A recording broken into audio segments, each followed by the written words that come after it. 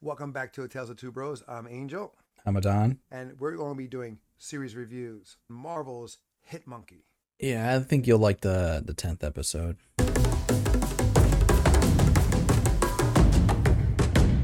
Spoiler alert, y'all. So Marvel came out with Hit Monkey on Hulu. No one saw that coming.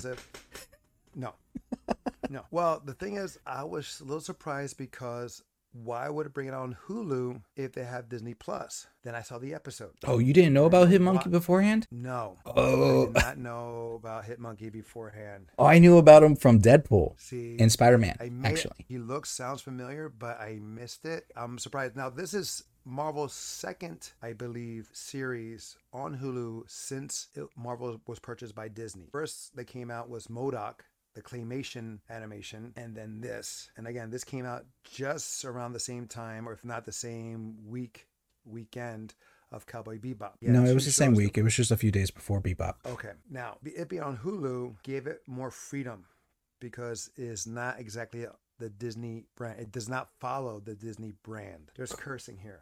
Yeah, no. Ultra violence. Yes. I was like, holy crap. I was like, yeah, this is why they can't be on Disney. So I was going to say, like, if MODOK wasn't a good sign that, like, Hulu is a good platform for our material, Hit Monkey is definitely is going to explain that. Because a lot of people were like, oh, Disney's not going to do our material because, you know, it's Disney. And I think they're using MODOK, Hit Monkey, and, like, smaller projects to be that beta test on Hulu to see how well it does. Because Hulu also has, like, the other franchises, like, from Fox, like, Legion, the Runaways, and so forth like that. But yeah, kids, this is not for you. This is gonna be for the adults. It's much more mature. I mean, granted, there is no sexual content. Yeah, no nudity that I remember. All it is about ultra violence and revenge. Yeah, it's a revenge story. I like the voice acting. I was glad to hear Ted Lasso. Jason Sudeikis. I did not know he was in it.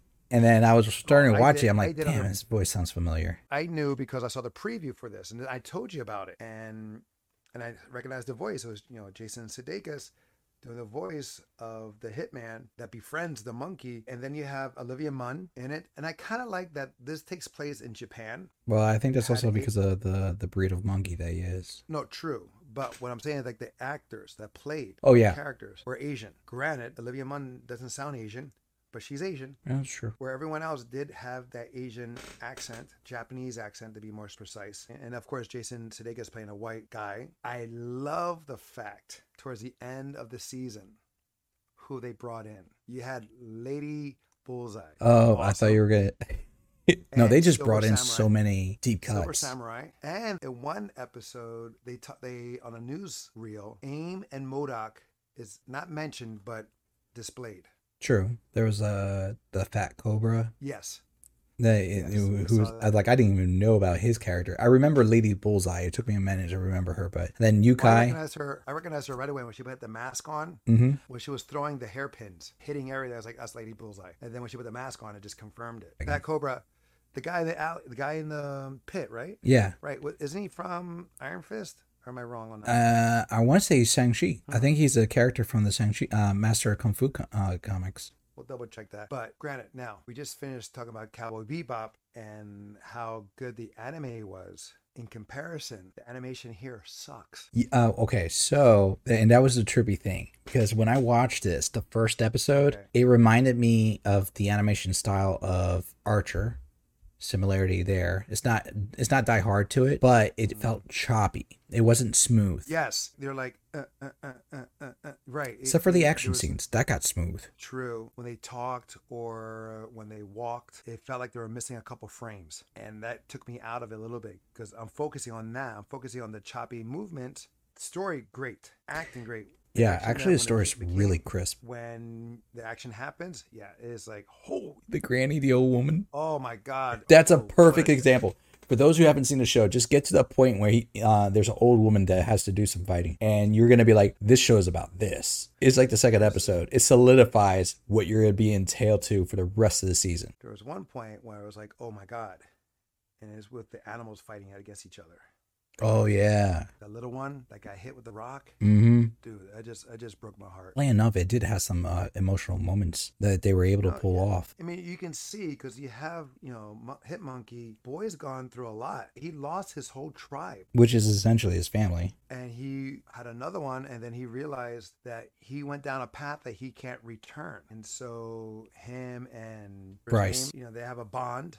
He finds out that that's his family. Well, not just with Bryce, but also with Olivia Munn's character, who he befriends later, early on in the beginning episodes. Wait, did you finish Hitmonkey? No, I just finished episode 9. Okay, so you're one episode away. I'm not going to put any spoilers out for you because, well, it's only 30 minutes, but there's some curveballs in that last episode. So I'm going to leave that. Really? Yeah. The fun thing is, like I said, I got familiar through his character from watching like Spider-Man cartoons, which they would occasionally have like Deadpool involved. Mm-hmm. And I want to say there was Spider-Man Deadpool comics where they like co-opt.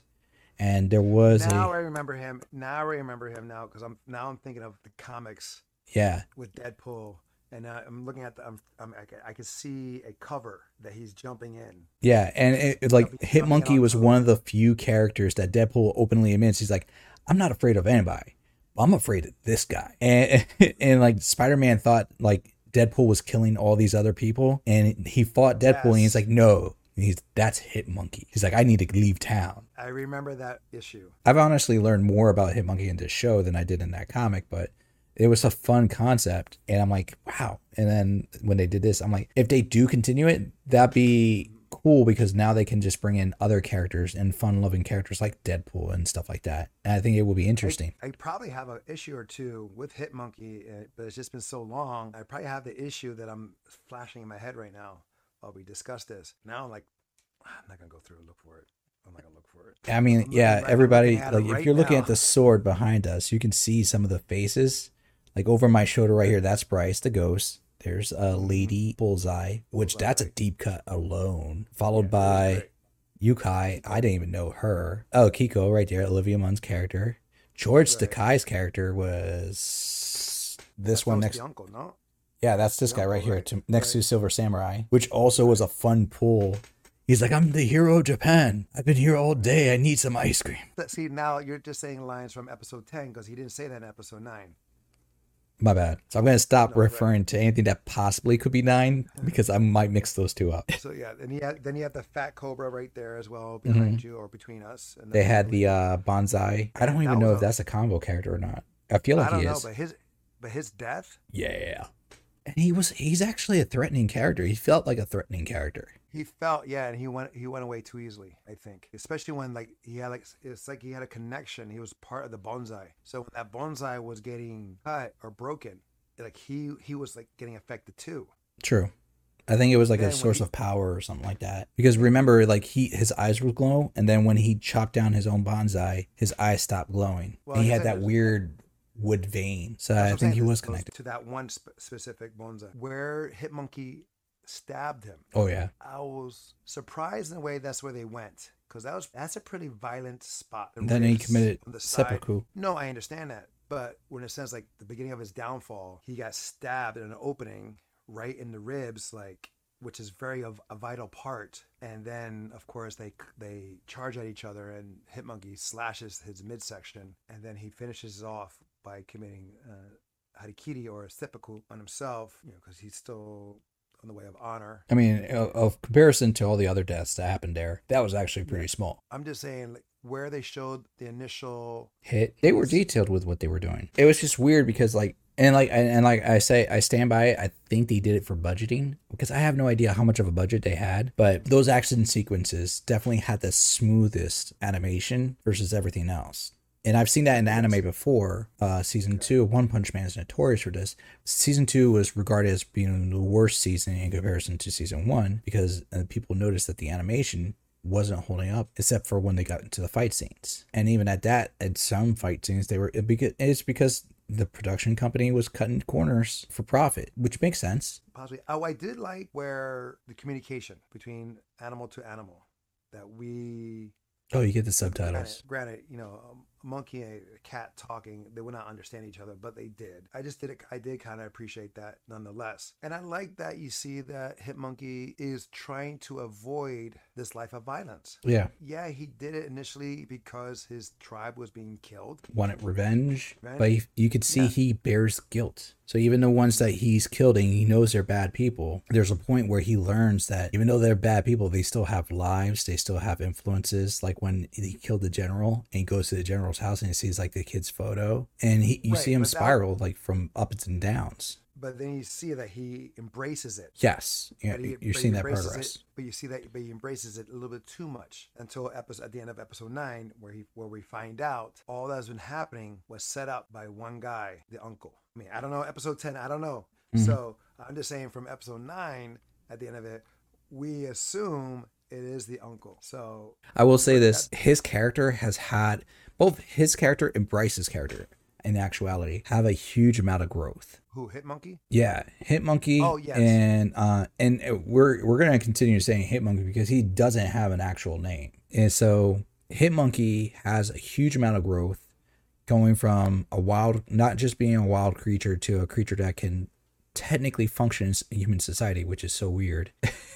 But they do acknowledge they live in a world of mutants, of superpowered beings, because they even refer to Silver Samurai as a mutant.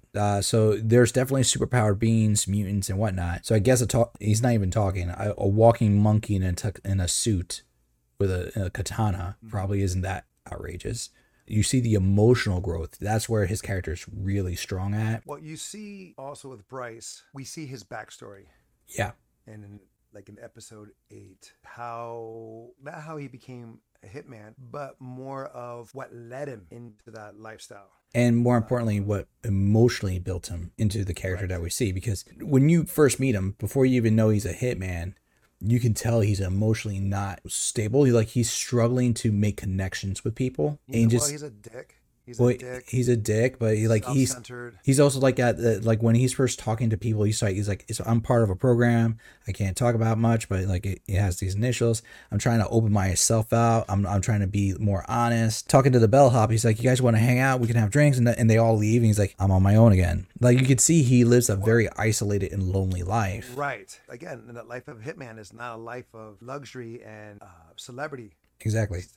He goes about it the wrong ways, but right, for that lifestyle, you have to be a little more callous. You have to be isolated. Mm-hmm. And that relationship with Hitmonkey, he's getting that fulfillment. Yeah. Even though he's being a dick about it, constantly. He's still, because he's a little narcissistic. Little. In the beginning. he's pretty narcissistic. But no, he starts to become, then again, after like when he was into that circle of salt.